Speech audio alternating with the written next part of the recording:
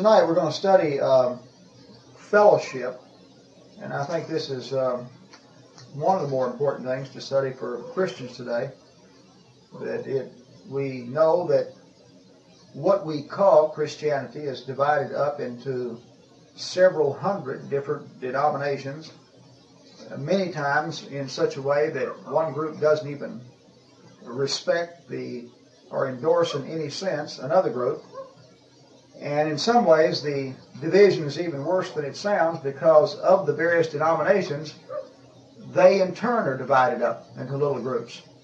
And of course, with the background that we have in of a fundamentalist nature among those who really believe in the inspiration of the Bible, we have seen the groups that we've been affiliated with divide up any number of times. And I know I've had personal experience with a group where everybody in the congregation that was involved in the division, each believed in God, each believed in the deity of Jesus, each respected the Bible, and each had members that were very sacrificial in various ways, and would come to a disagreement on some point, and there would be a lot of hard feelings, and then a break in fellowship. And I'm not talking about a break in fellowship just from the standpoint of breaking off because somebody is doing something that you cannot do in good conscience.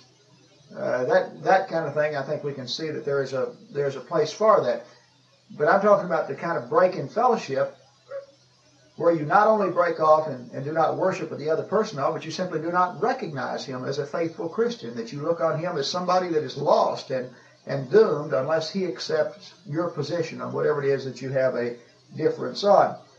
And so I think it's important to study the subject. And what I'd like to do tonight is start off in the Old Testament, because there's some passages in the Old Testament that I believe have been taken out of context in order to foster this belief that you have to withdraw from or divide from individuals that differ with you on certain points. And I'd like to look at the concept of fellowship as they believed it and practiced it in the Old Testament Scriptures. And the first passage we turn to is in Leviticus, the 10th chapter. Leviticus, the 10th chapter, and the example here of Nadab and Abihu. Jack, would you read those first three verses, please? First three verses. Now Nadab and Abihu, the sons of Aaron, took their respective fire pans, and after putting fire in them, placed incense on it, and offered strange fire before the Lord, which he had not commanded them. And fire came out from the presence of the Lord and consumed them, and they died before the Lord. Then Moses said to Aaron, It is what the Lord spoke, saying, By those who come near me I will be treated as holy, and before all the people I will be honored. So Aaron therefore keeps silent. Okay, so here we have an example that two priests of God, Nadab and Abihu, offer, the New International Version says, unauthorized fire before the Lord. The King James says strange fire before the Lord. In short, they didn't do exactly what the Lord asked them to do, or in the right way. And God killed them on the spot. I don't know how many times over the years I've heard these few verses read, and then it used as an example that somebody, no matter how sincere they are, how much they love God, or whatever their credentials of that nature, that if they were doing something in their worship that was different than what I believe the Bible taught on that matter, then their worship is vain. And this is a good example, that God will have absolutely nothing to do with strange fire. For example, I've heard this used when it comes to the question of whether or not to use the instrumental music in worship, that those that would not use it, and the point of our discussion is not even determined whether it's right or wrong to use it, but whether this would be an accurate passage to throw at somebody who maybe, for the sake of argument, will say is wrong in using, or at least differs with you on that point. And in the same way that with anything else a person might do that you would think is wrong, this is a passage that has been used to support just how strict that God holds to it when it comes to just absolute perfect obedience to His law. Well, let's look at a principle first in the Old Testament, and I want to come back to the 10th chapter But first I want to read something here in Numbers, the 15th chapter. And then after we read this, I'd like to go back to Leviticus 1 through 10 and show that what happens there really is in perfect harmony with what is stated here. And it really does not teach the story of Nadab and Abihu in context that that we break off fellowship or that God has nothing to do. He just breaks fellowship with individuals who happen to be wrong on some particular point. I'm in Numbers 15, beginning with verse 22. He says, and I'm reading from the NIV, "Now if you unintentionally fail to keep any of these commands, the Lord gave Moses any of the Lord's commands to you through him, from the day the Lord gave them, continuing through generations to come. And if this is done unintentionally, without the community being aware of it, then the whole community is to offer a young bull for a burnt offering." Okay, so he makes a statement here that if anyone does something unintentionally in failing to keep the Lord's commands, that a sacrifice was to be offered when they found out about it. Okay, then in verse 25, it says, "The priest is to make atonement for the whole Israelite community, for they will be forgiven, for it was not intentional, and they have brought to the Lord for their wrong an offering made by fire and a sin offering. The whole Israelite community and the aliens living among them will be forgiven because all the people were involved in the unintentional wrong. But," verse 27, "if just one person sins unintentionally, he must bring a year-old female goat for a sin offering." And then he comes on down to verse 29. He says, "One law applies to everyone who sins unintentionally, whether he is native born or Israelite." All right, now notice in those verses, there is the assumption on the part of Moses that there would be times when an individual, times when a congregation, times when even a priest sinned unintentionally. And when they became aware of that, they just simply presented their offering or sacrifice to God. But they were not cut off. They were not withdrawn from. God did not break fellowship or anything. And of course we know that that sacrifice they offered was a type of the Lamb of God that came to take away the sins of the world. And the point is, the assumption was that sometimes they would sin unintentionally, and that a sacrifice could take care of that. Then look at verse 30. "But if anyone who sins defiantly, whether native born or alien, blasphemes the Lord, and that person must be cut off from his people, because he has despised the Lord's word and broken his commands. That person must surely be cut off. His guilt remains on him." Now we see where fellowship is broken in the Old Testament.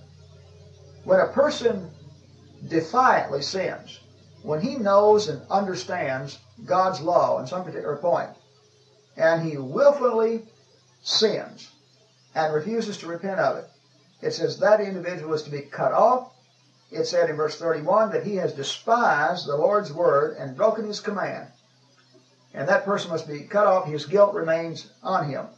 So the principle laid down by Moses in Numbers 15 is that on the one hand, Moses assumes that there would be times when individuals, the community, when even the priest sinned unintentionally through ignorance.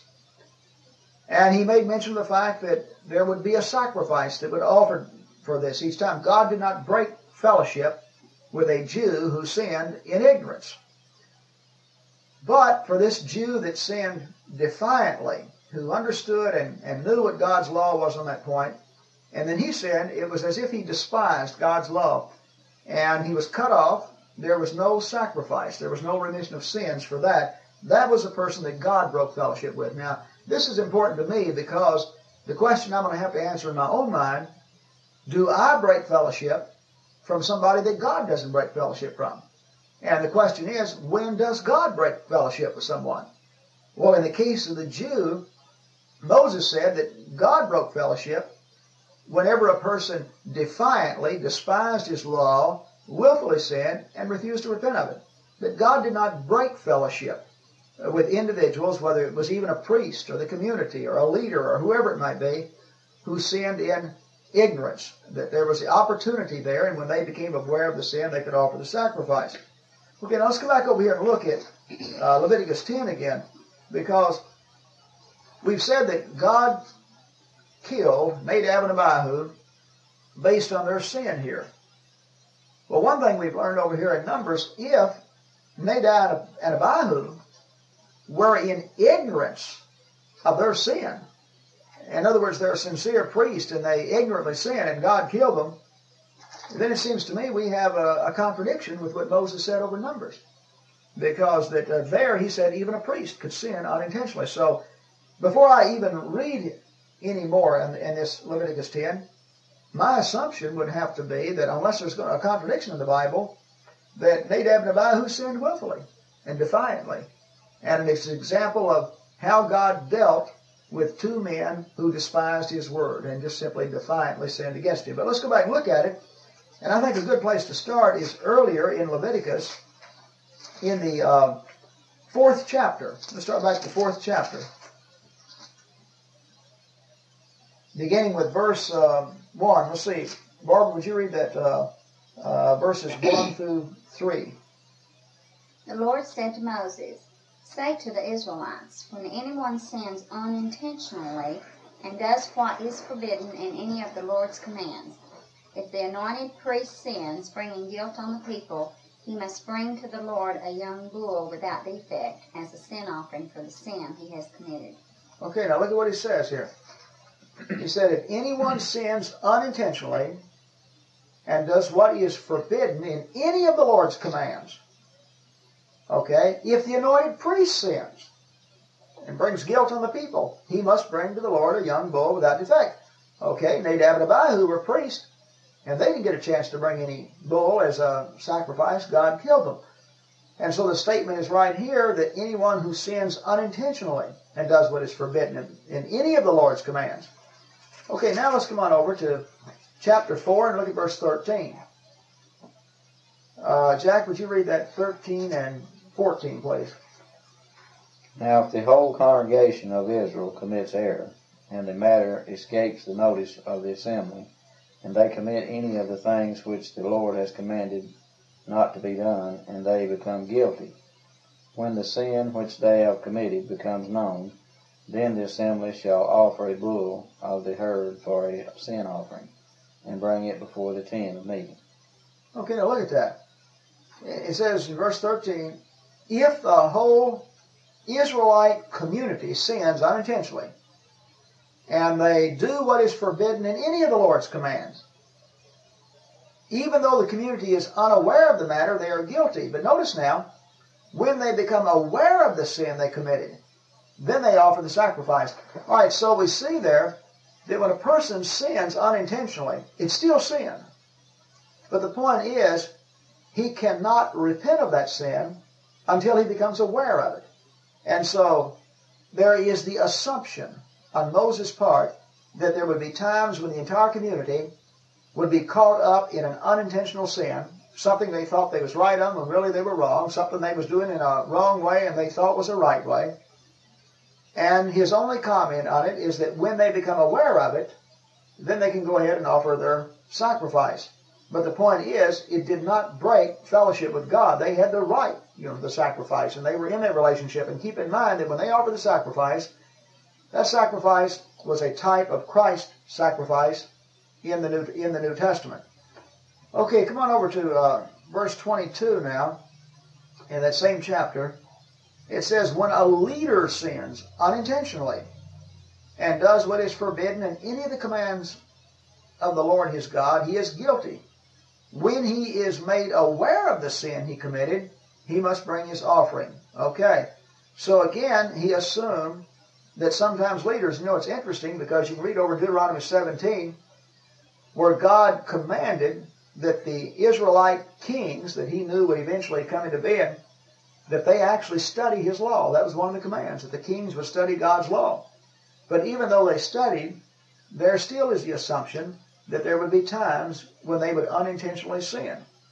And he says that, again, it's still sin, but a person could not repent of it until he became aware of it. And so the assumption is there that leaders, priests, and the entire congregation would sometimes sin, and they would not be able to repent until they became aware of it. When they become aware of it, then they could go ahead and repent.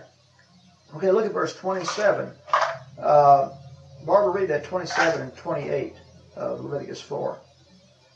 If a member of the community sins unintentionally and does what is forbidden in any of the Lord's commands, he is guilty.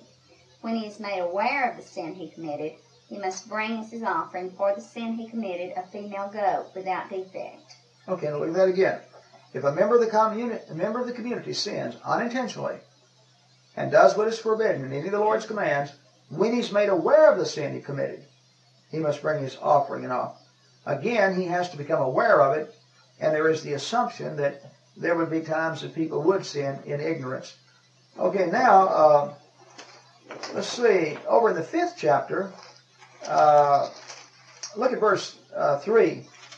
If a person touches human uncleanness, this is something relative to the law of Moses for them, anything that would make him unclean, even though he is unaware of it, when he learns of it, he will be guilty. Okay? Come on down to verse 4, right in the middle of the verse. In any matter one might carelessly swear about, even though he's unaware of it, in any case, when he learns of it, he will be guilty. When anyone is guilty in any of these ways, he must confess. And as a penalty for the sin he has committed, he must bring to the Lord a female lamb, etc. Okay, so there again, you sin. Whether you understand that you've sinned or not, it's obviously still wrong and it's sin. But the point is, you really don't feel guilt in your mind until you know that you've sinned. All right, guilt is a motivating factor to cause one to head in the direction of repentance and to want to get himself right. In other words, guilt, I'm saying, is a good, if you feel guilty, that's a healthy sign for you. And so, here's an individual then who sinned, but he doesn't know he sinned. He feels absolutely no guilt at all. How can he repent when he doesn't even feel guilty? But then when he becomes aware of it, then he's responsible to go ahead. And so we see that on the one hand, that God makes a difference between willful, defiant sins and sins in ignorance.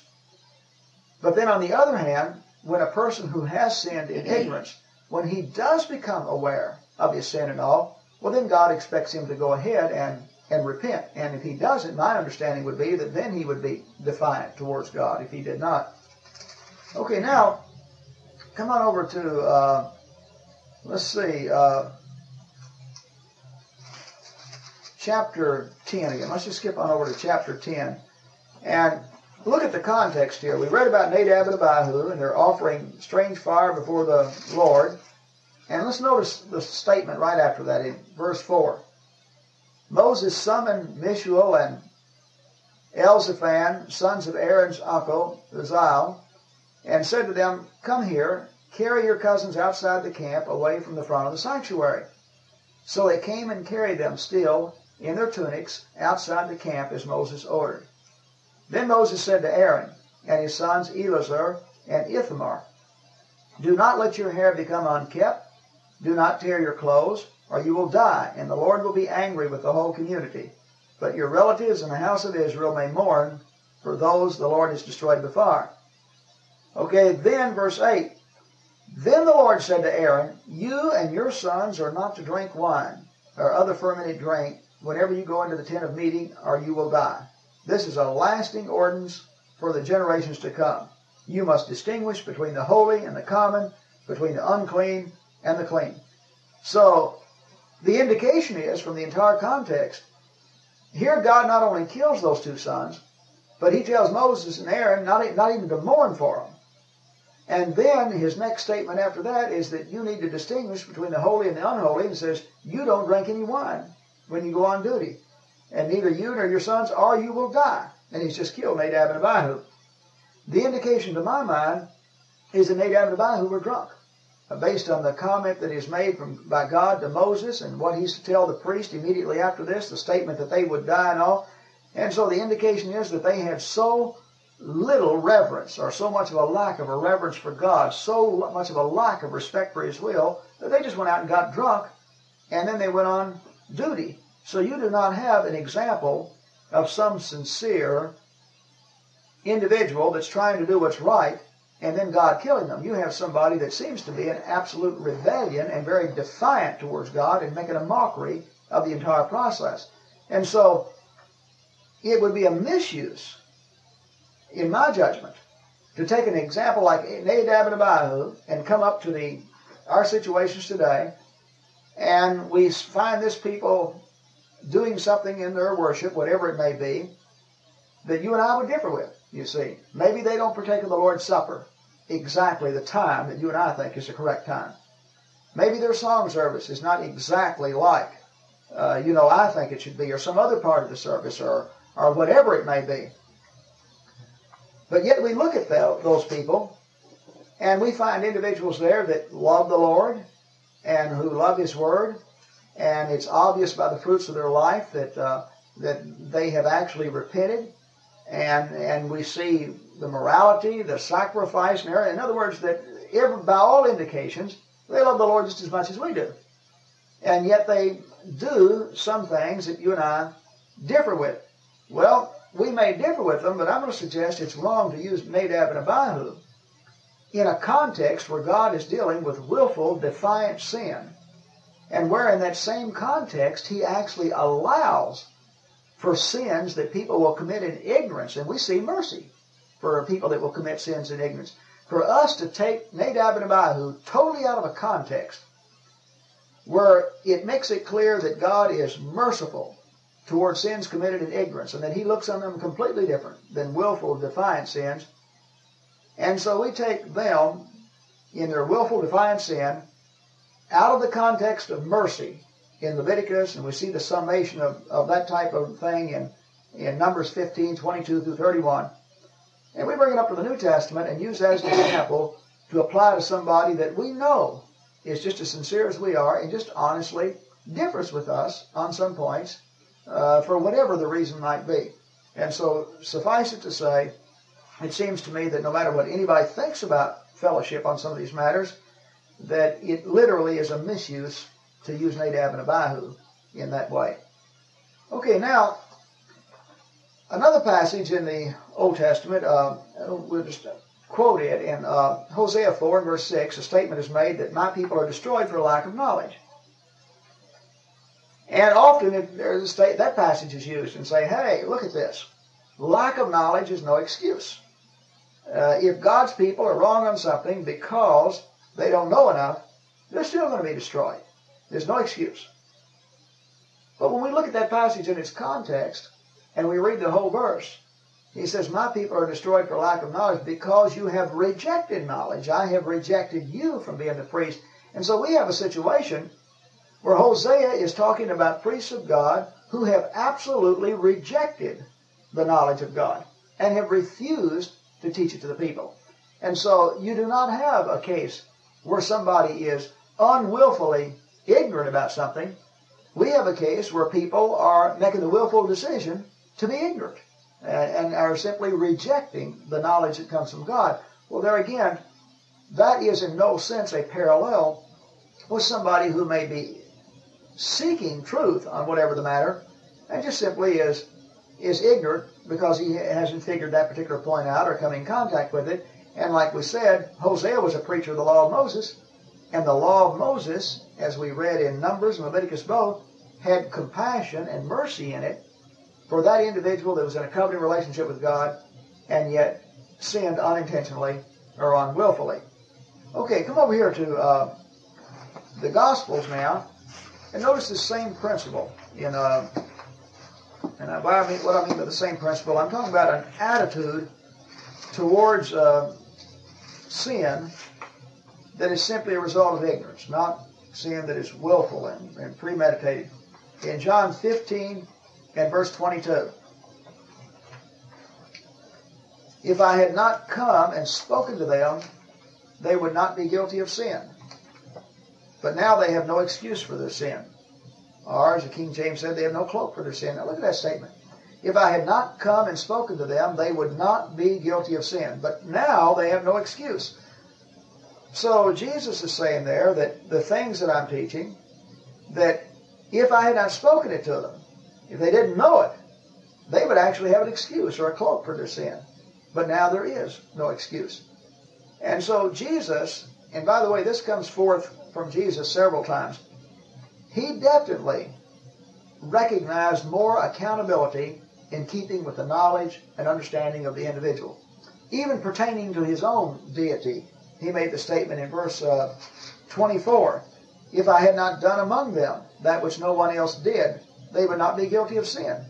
But now they have seen these miracles, and yet have hated both me and the Father. Well, in this context, Jesus has come preaching to Jews who are already believers in the true God. And he has presented himself as the Messiah and the Son of God.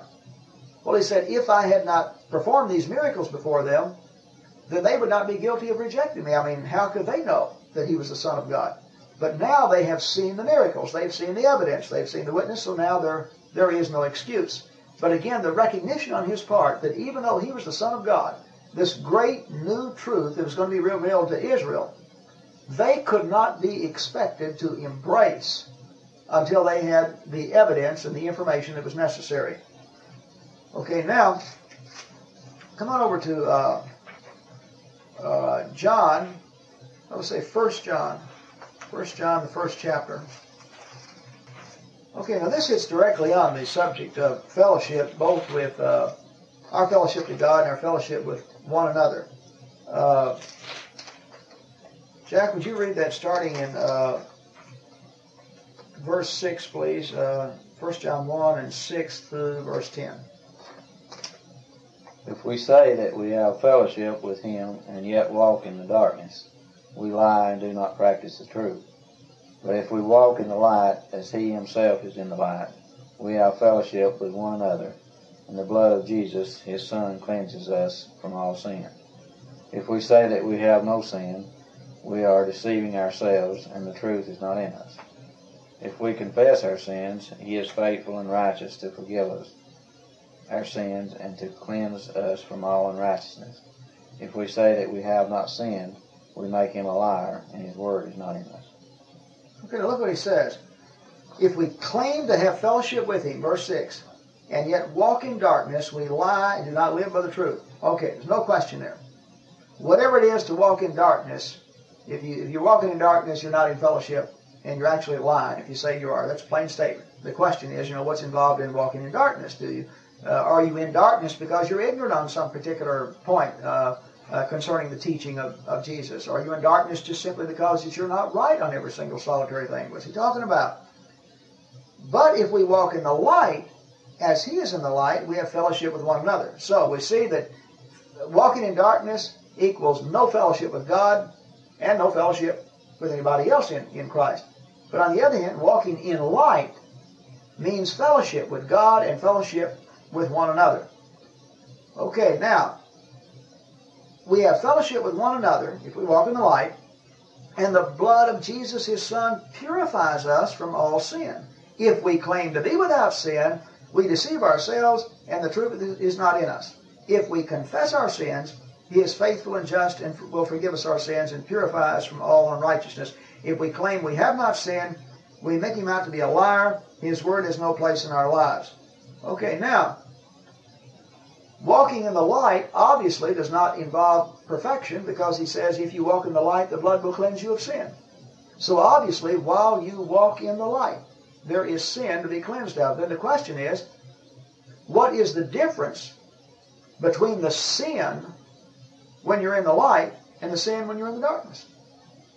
Because obviously the darkness involves sin because you're out of fellowship with God, and that's what puts you out of fellowship with God. But if you walk in the light, you're in fellowship with him, even though you're in sin. So obviously, John has two different types of sin under consideration here. Well, then he goes on and says that if we confess our sins, and he's faithful and forgive us our sins, and if we claim to not have sinned, we make him out to a liar, and his word has no place in us. Well, again, I'd ask the question, how do you confess a sin until you first realize that you are in sin? Just like we read in the Old Testament, we talk about the New Testament as being the covenant of grace and the covenant of mercy, the covenant of the Spirit, as opposed to the covenant of the letter.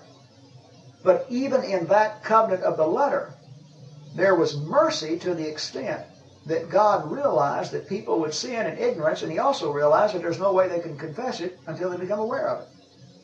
And so obviously, if that would be true then, you would at least expect that same thing in the New Testament. And so we see that people walk in the light. While they're in the light, they have sin. As they become aware of that sin, they need to confess it. There's some things I think we're aware of all the time. For example, the law to love God with all our heart, mind, and soul, and to love our neighbor as ourselves. I don't believe there's any one of us that perfectly fulfills that law. I believe Jesus was the only person. So I know I walk and constantly realize that I fall short of those two commands. And so what am I going to do? Here's two commands that I know and understand, and recognize that I fall short and have to constantly acknowledge this to God and confess it. And then I'm going to turn over here to a fellow that is falling short in a sense that he doesn't understand some particular point or doesn't agree with me on some point, and there's no way the blood can take care of that. It can take care of me of falling short of love in the perfect sense, but it can't cover him from some sin of ignorance on that. And then the question becomes, am I willing to say that there's no possibility that I'm ignorant right now of some things? Is there any Christian that is willing to be so brazen and so bold as to say that there's no possibility that there are some teachings that I'm ignorant on and wrong on right now? Well, all I know is that my experience has been that I've been a Christian for for 30 years now. And there are a number of things that I understand in a different way than I did some years back. And yet I think I was just as saved then as I am now. Well, then the question is it possible for me to be saved even though I'm wrong on some points, because I'm sincere and I'm confessing to the best of my knowledge and understanding, and yet this other fellow cannot? I think that's something to think about for anybody that is going to break off fellowship with a fellow believer, fellow disciple of Jesus, whom you know is sincere in his convictions, but just simply because, in your judgment, he's wrong on some particular point. Okay, look over here to, let's see, verse 22 of chapter 2. Who is the liar? It is the man who denies that Jesus is the Christ. Such a man is an antichrist. He that denies the Father and the Son. No one who denies the Son has the Father. Whoever acknowledges the Son has the Father. Okay, so John states definitely that involved in this business of remaining in fellowship with God or being in fellowship with Him, involved in this is acknowledging the deity of Jesus. And there's no fellowship with God separate apart from Jesus. Okay, notice something else in that second chapter. We mentioned this thing about darkness and light. In verse 9, he says, anyone who claims to be in the light but hates his brother is still in the darkness. Whoever loves his brother lives in the light, and there's nothing in him to make him stumble. So according to John, anybody that can look into his heart and say, I love my brother, and that's love in the agape sense. Agape means that attitude of heart where we desire what is best for the other person, even to the extent of being willing to give water to an enemy or something to eat to an enemy. That if you look into your heart and say that's there, that's an evidence that you're walking in the light, according to John here. Okay, now flip on over to 2 John, because this particular passage has been used among groups who broke off fellowship with and denounced and labeled individuals who may be equally sincere in their belief in Jesus as they are, but who in their judgment were wrong on some particular point. And I'd like to look at this in its context. 2 John, Barbara, would you read that first? Just read verses 9 to 11, 2 John. Anyone who runs ahead and does not continue in the teaching of Christ does not have God. Whoever continues in the teaching has both the Father and the Son. If anyone comes to you and does not bring this teaching, do not take him into your house or welcome him. Anyone who welcomes him shares in his wicked work. Okay, now look at that. He said anyone who runs ahead, or as another translation would say, transgresses, does not continue the teaching of Christ, does not have God. Okay, and whoever continues in the teaching has both the Father and the Son. And if anyone comes to you and does not bring this teaching, do not take him in your house, don't welcome him, don't bid him Godspeed, you're sharing his evil work. Well, this passage has been used to look out here at an individual, and here's somebody who maybe believes in Jesus just as much as you do. And it's obvious. And it's obvious that he loves his brother, and it's obvious that he's walking in a way that it shows the characteristics of Christ in his life. And he believes the Bible, and that's obvious in many ways. But here he is. In your judgment, he's wrong on some particular point. He's doing something that you don't think he should be able to do. So we call him a liberal. And we say, hey, he's just not as respectful as he should be. He doesn't have the right to do that. And we argue with him, and he makes it clear he believes he does have the right to do that. Or maybe he's not as exact as we think he should be on something. We think he should partake of the Lord's Supper every first day of the week. He says, I partake of the Lord's Supper. But whether it's every first day of the week or sometimes on Thursday or once a month, I don't believe that's the important thing. So we differ with him, but then we use this passage and we say, we can't have anything to do with him. We can't bid him Godspeed. We're going to have to break off fellowship with him.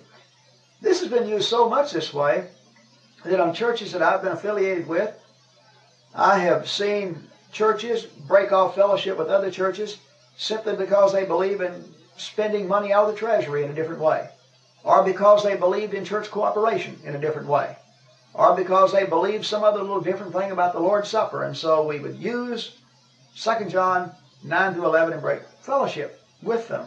Well, first of all, if that interpretation is right, then I'd have to say there isn't anywhere near the compassion or the mercy in the New Testament that I see in the Old Testament. Because I've got some very plain statements over there where Moses assumed that there would be times when people would sin through ignorance, and that fellowship was not broke with God, and that when they became aware of it, that they could make their confession and everything. And I see them breaking off fellowship only for willful, premeditated sin. Well, let's look at the entire context here. All right, Barbara, go back now and start at verse 7 and read 7 and 8. Many deceivers who do not acknowledge Jesus Christ as coming in the flesh have gone out into the world. Any such person is the deceiver and the Antichrist. Watch out that you do not lose what you have worked for, but that you may be rewarded fully. Okay, notice that now, that he's talking about deceivers who do not acknowledge Jesus Christ as coming in the flesh. Any such person is a deceiver and an Antichrist. Watch out that you don't lose what you work for. Right after that, the next statement is, anyone who runs ahead and does not continue in the teaching of Christ. I'm going to suggest to you that teaching of Christ there is the teaching concerning the deity of Jesus, that he is God come in the flesh. And whoever continues in this teaching has both the Father and the Son. In other words, you can't have the Father without the Son. If you continue in the teaching concerning the deity of Jesus and that he was God come in the flesh, then you have both the Father and the Son. And if anyone comes to you and does not bring this teaching, what teaching? The only teaching he's been talking about here is the fact that Jesus is God come in the flesh. And they never understood this in such a way that you don't have anything to do with somebody that you believe is wrong on some isolated particular point there. There's no better way to show this than to look at the book of Acts. And all through the book of Acts, sometimes we portray the first century church as being in perfect harmony and fellowship, and we want to go back, we say, to the first century church, to New Testament Christianity. But when I read the book of Acts, I never do find this perfect unity. Not that truth is not given, but that I see people from all different backgrounds and different levels of growth and different knowledge, and they come into Christ based on being convinced that he was raised from the dead and he's the Son of God. And then they begin a learning process. And while they're going through that learning process, it seems to me that they debate and argue and practice different things.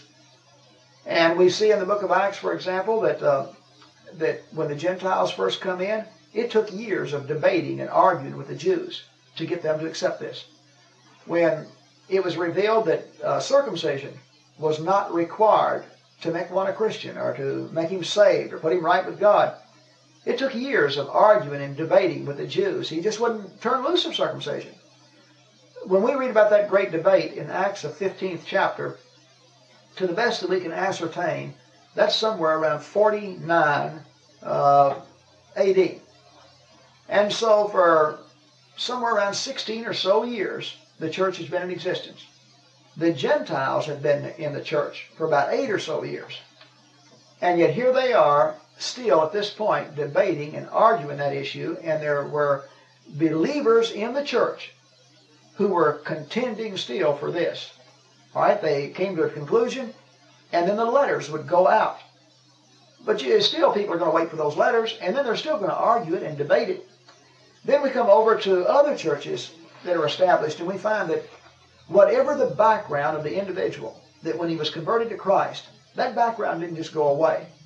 That he had many false conceptions of sometimes morality, sometimes doctrinal points, and it took a period of reasoning and studying and debating, and then they come to see more and more alike, or like the apostles wanted to see on these matters, that we may have the truth in the New Testament, but you don't sit down and read the New Testament and comprehend every bit of it in a night's time or even a week's time.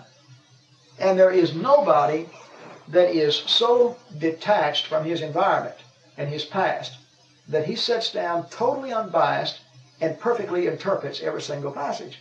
And I know I've had to deal with myself through the years that there have been any number of times over the years where I had to recognize that, hey, I missed the boat here. I was wrong on this.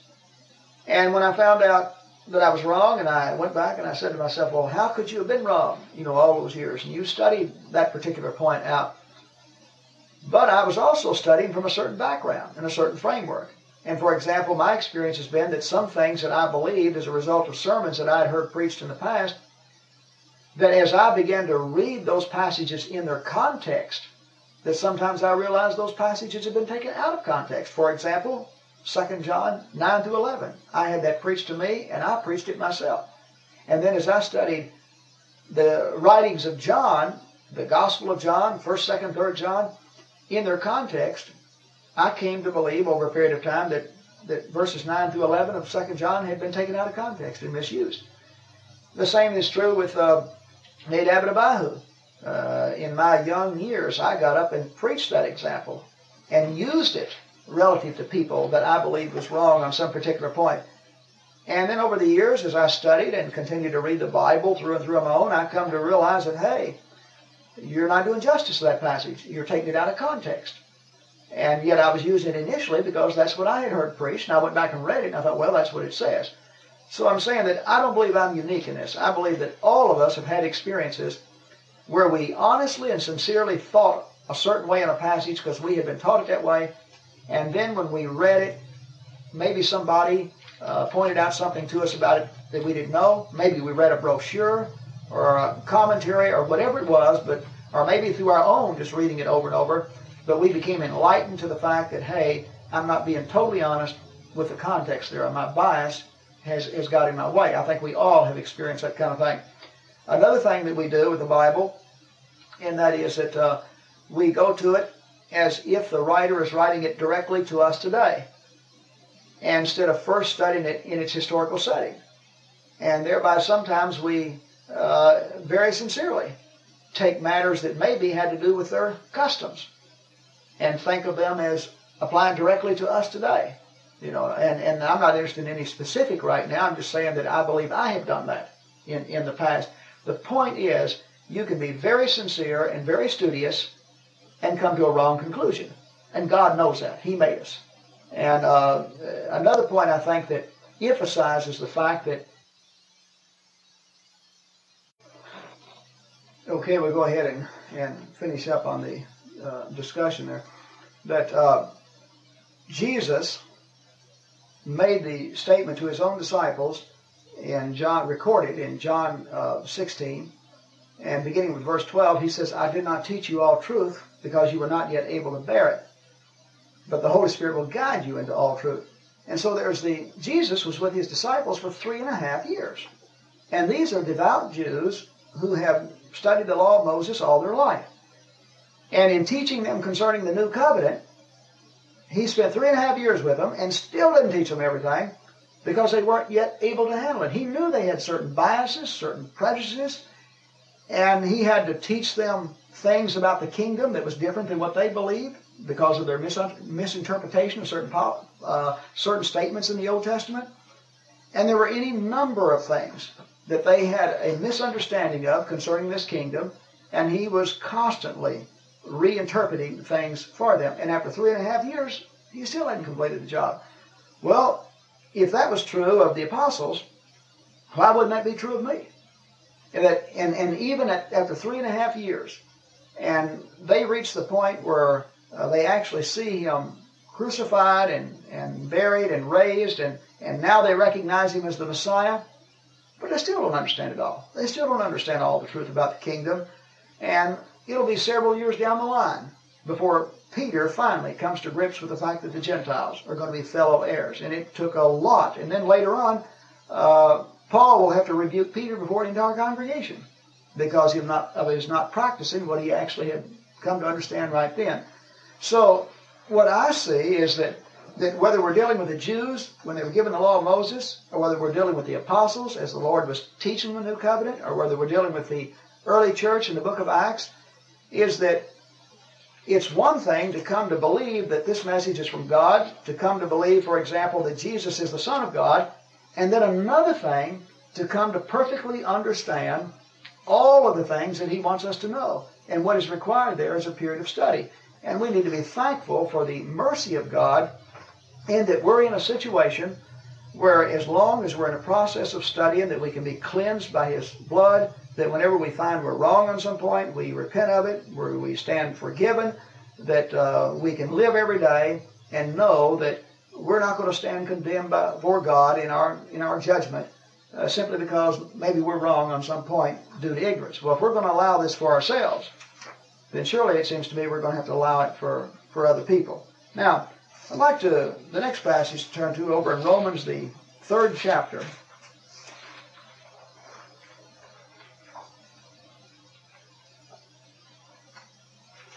Romans 3 and verse 20 and 21.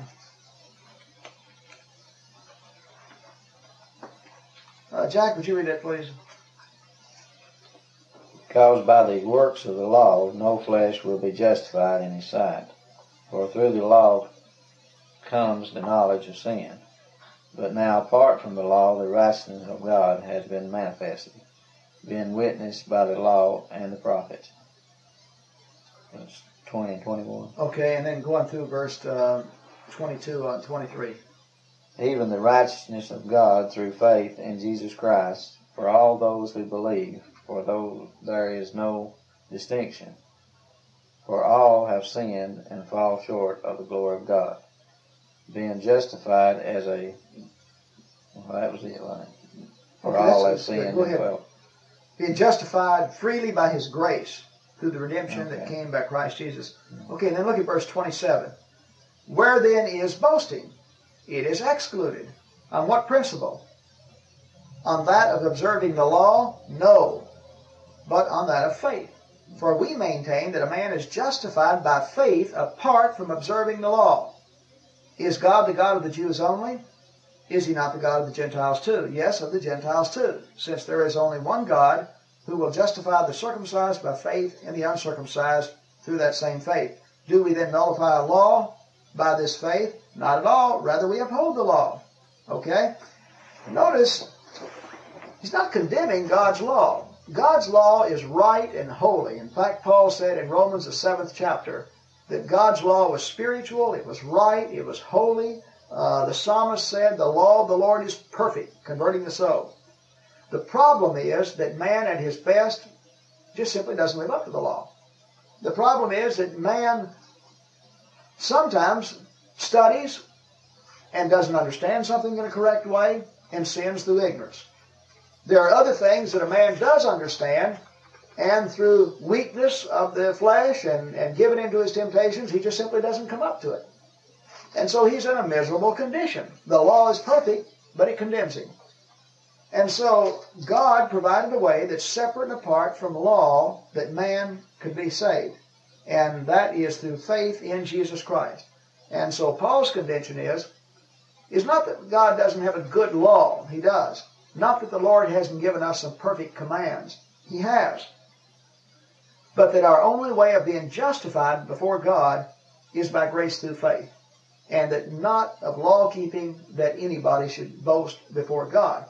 So, as a Christian then, although we strive to do things that are right, and we want to study the New Testament, and we want to be as right as we know how to be, and practice it as right as we can, but yet we don't want to do it from a haughty standpoint of thinking, hey, I'm saved because I partake of the Lord's Supper in an accurate way, or I sing in exactly the proper way, or we are organized in the exact right way, or we do this ordinance over here more exact than somebody else. That's not where we're saved.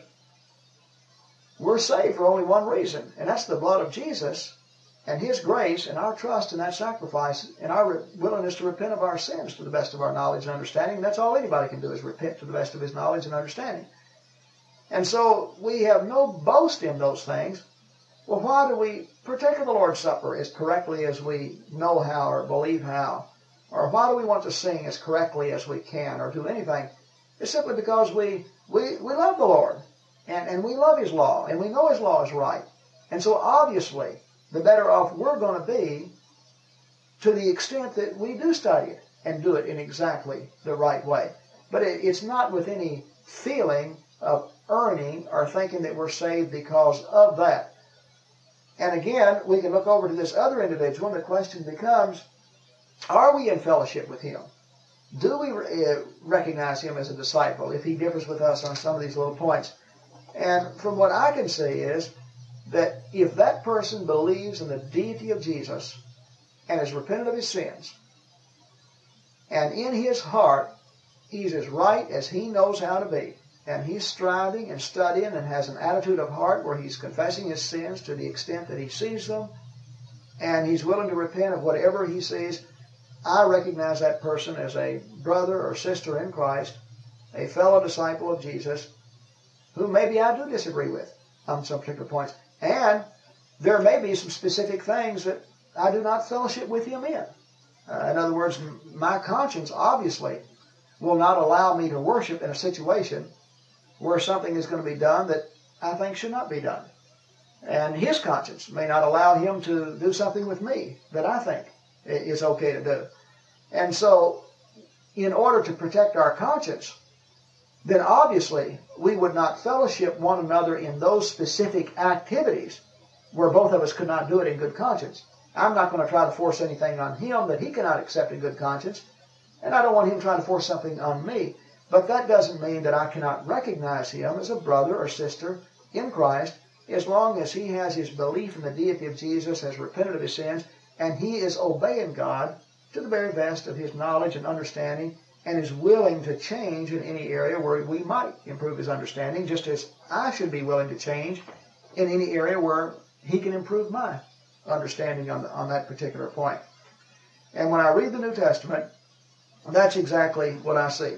People believing, repenting, being baptized into the Lord, and then a process of discipleship where they learn over the rest of their life, and constantly they're improving in their knowledge and in their behavior. And when I go to examples in the New Testament where people are withdrawn from, each time I believe it's a situation where they're in willful disobedience to God. Like remember 1 Corinthians 5, where they were told to not associate with a particular individual. Well, this guy was committing adultery with his father's wife. You know, whether that was his own mother or just one of his father's wives, the text doesn't say. But this guy was in a willful, premeditated, sinful condition, and the congregation was just simply ignoring it. And he told them that they needed to correct that and not even to company with that individual. Or in 2 Thessalonians, where contrary to what Paul was teaching, there were people there that were sponging off of others and not working and living off those who would work. And Paul said, if a man won't work, then neither let him eat. And he told them not even to associate with those that were living in that way. So it's one thing to break off fellowship with an individual who is disobeying God willfully and refuses to repent of it, which would be in perfect harmony with their practice in the Old Testament, it's another thing entirely to say that you're going to be out of fellowship with this person that you know. And all indications about his conversation in life is that he definitely believes in the Lord as much as you do. And he believes the Bible as much as you do. And it's just simply that he has an honest difference with you on a few points. There's a complete difference between those two categories. And I believe one is a sin that's walking in darkness, and the other is a type sin, if he's wrong on some point, that is in the light and can be covered by the blood of Christ. Any comments that either of you want to make on that, or any point that we left out you'd like to discuss? One point I did think of also, remember in Acts 17 where it says that in times of ignorance God winked at, but now he commands all men everywhere to repent. Well, this passage too has been used to withdraw fellowship from a sincere believer if he's ignorant on some point. You said, well, over in the Old Testament, God winked over ignorance, but he's not doing that anymore. But when we read that sermon in Acts 17, Paul is preaching to people who are in idolatry, who do not have a knowledge and understanding of the true God, and he's speaking to Gentiles. And that's his sermon at Athens. And he's simply saying that back there, when they were in ignorance of the true God, now, Paul said that there was no excuse in not believing in God, like in Romans 1:20, the invisible God is declared by the things that are. In other words, that the creation cries out of a creator, and the cause-effect understanding would allow us to know that for every effect there's a cause. So Paul said, there's no excuse for not believing in God. But the true nature of God is one that would have to be revealed. And there were thousands upon thousands of Gentiles that had operated back through the time of Moses and all without revelation. I mean, the only ones that got revelation were those that came in contact with the Jews and with those Jewish prophets.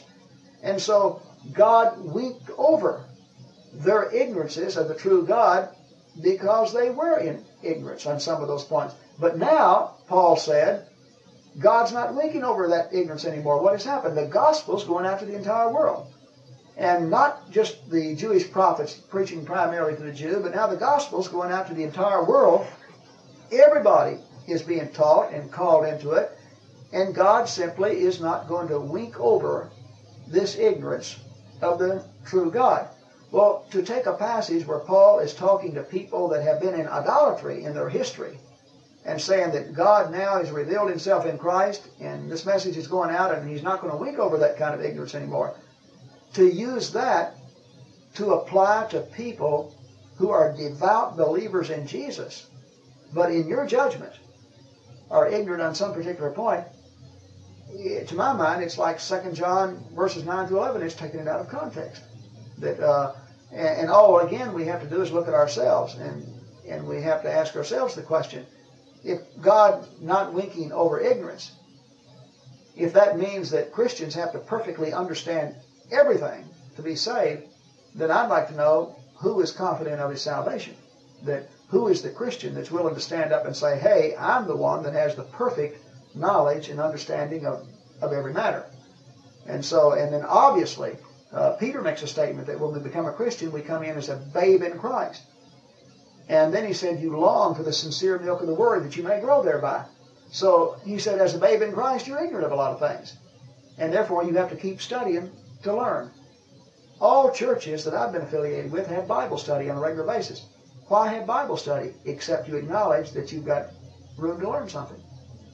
And so the very fact that we have Bible study and that we acknowledge that we know that we don't know it all, then we're saying that we recognize really that statement that God's not winking over ignorance anymore doesn't mean that that when you've got a devout, sincere, believing Christian who is simply ignorant on some point, that God's not going to wink over that anymore. If that's the case, again, we've got a New Testament that does not have as much mercy as the Old Testament did, because he did when they misunderstood something then. So I think in Acts 17, 30, 31, and also 2 John 9 through 11, if you read them in their context, they don't say what sometimes they've been used to say concerning this matter of fellowship, in the sense of breaking fellowship with a sincere believer who just simply happens to differ with you on some particular point.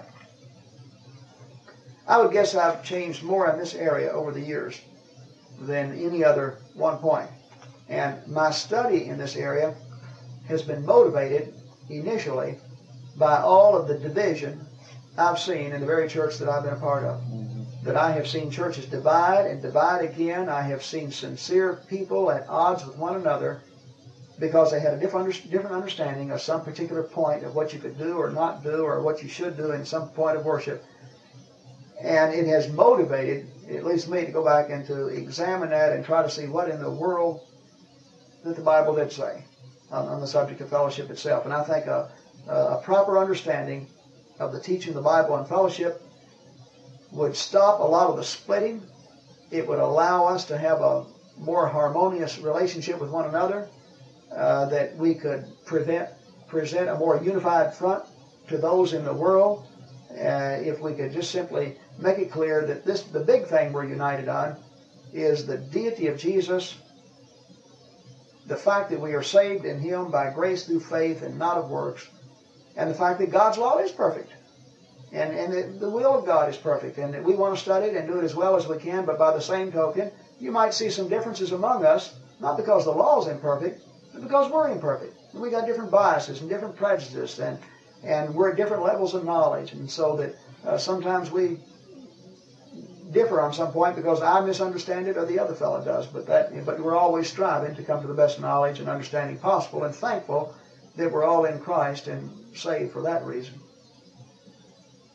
Anything you have? Along with the ignorance, we saw tonight, I think that God doesn't, we shouldn't withdraw from people just because they're ignorant on something, if they're sincere in what they believe.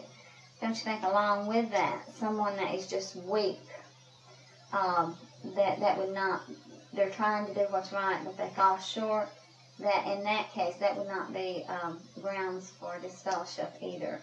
And I have reference to Romans 7 and 8, where Paul, he says in his inner being, he delights in God's law, but that he sees another law at work in the members of his body, waging war. And then he goes on to say, wretched man that I am, who will rescue me from this body of sin? And again he says, in verse 25, that I myself in my mind am a slave to God's law, but in the sinful nature, a slave to the law of sin. Then he continues in chapter 8, saying, therefore there is now no condemnation for those who are in Christ Jesus. For what the law was powerless to do, in that it was weakened by the sinful nature, God did by sending His Son as an offering. Yeah. I think one of the things I think of when you talk about that is, we know the Bible condemns drunkenness and becoming intoxicated, and of course I believe that's sinful and it's wrong now. But sometimes we have the experience of going out here and reaching a person for Christ who became an alcoholic back in those sinful years. And so they had to first make the decision to drink before they could become an alcoholic and all. But then once they got started drinking, they actually reached a point where their body became addicted to it. And so they're in a situation where even when they quit, if I understand it correctly, they'll always be an alcoholic, and there would be that temptation, and that if they took a drink, they could go right back. Well, I can see where you'd have a situation where a person would become a Christian who's an alcoholic, and his body has become addicted to it because of the sins back here in the past. And that individual might slip while he's a Christian, but as long as in his heart he's saying all the time, I know this is wrong, and I've got a problem, and I need to work on it, and I'm willing to work on it, and I'm going to keep fighting it, well, then I can look at that person as somebody that is constantly cleansed in the blood of Christ. In fact, Barbara and I had an experience with a lady in the Northeast that she would have periods of time where she would stay off the bottle, and then she was back on it. Then she'd repent, and then she was on it. And she would repent, and she really fought it. Now, the last I heard, she was off of it completely. But she had a fighting process, and I think when a person comes into the church, there ought to be some toleration for whatever problem like that there may be. Another person might have it with their temper. In other words, they're not going to conquer that thing overnight. And it may be that we have to be tolerant. And the big thing is, if as long as they're willing to acknowledge the mistake when it's made and repent, like Jesus said to Peter, if he repents not 7 times but 7 times 70, you forgive him. I can see the same thing with drugs. How that we're going to reach people maybe that have become addicted to drugs, and then as a Christian, that there may be that time when they slip and go back in, and we have to show some compassion and work with them and everything like that. And as long as you can see an attitude of heart where they love God and they want to do what's right and they're going to come back and fight that thing, then I think that is not willful premeditated sin. There's something that you have to work with there, and I believe that would be true of any number of things. That thing on the knowledge, I can see reaching a person who has a background where maybe he has been taught false on X, Y, and Z doctrines. And it may take a period of several years of reasoning with that person before he sees that point, but yet he ought to be able to feel comfortable and feel like he's loved and to be in fellowship and everything all the time that he's in the process of growing and maturing on those points. Okay, then we'll go ahead and conclude it. And one thing I'd like to say as we conclude the study for tonight, that we do not intend this to be an all-inclusive study of fellowship. We fully recognize that there are many other passages that could be studied. There are other thoughts that could be brought in. We fully recognize that maybe we could stand enlightenment on some particular passage that we did deal with. But at least for the time available to us in this particular study tonight, we have studied these passages, and for those that hear it, we would like them to at least examine these passages and think very seriously about the subject of fellowship from the standpoint of just what exactly does the Bible teach on the matter. What is to be our relationship with people that it's obvious that they believe in the Lord, they've repented to the best of their knowledge and understanding, and they just simply have an honest difference with us on some particular point. What is the relationship? I believe that person is a brother or sister in Christ, even though I may honestly and sincerely believe he's wrong on some particular point in his worship or some other action. As long as that wrong is due to ignorance on his part, and I feel that the same grace would be extended to me. That as long as whatever I'm wrong on is due to ignorance on my part, then he ought to receive me based on my belief in the deity of Jesus, my repentance of my sin, the fact that I trust in Jesus for my salvation.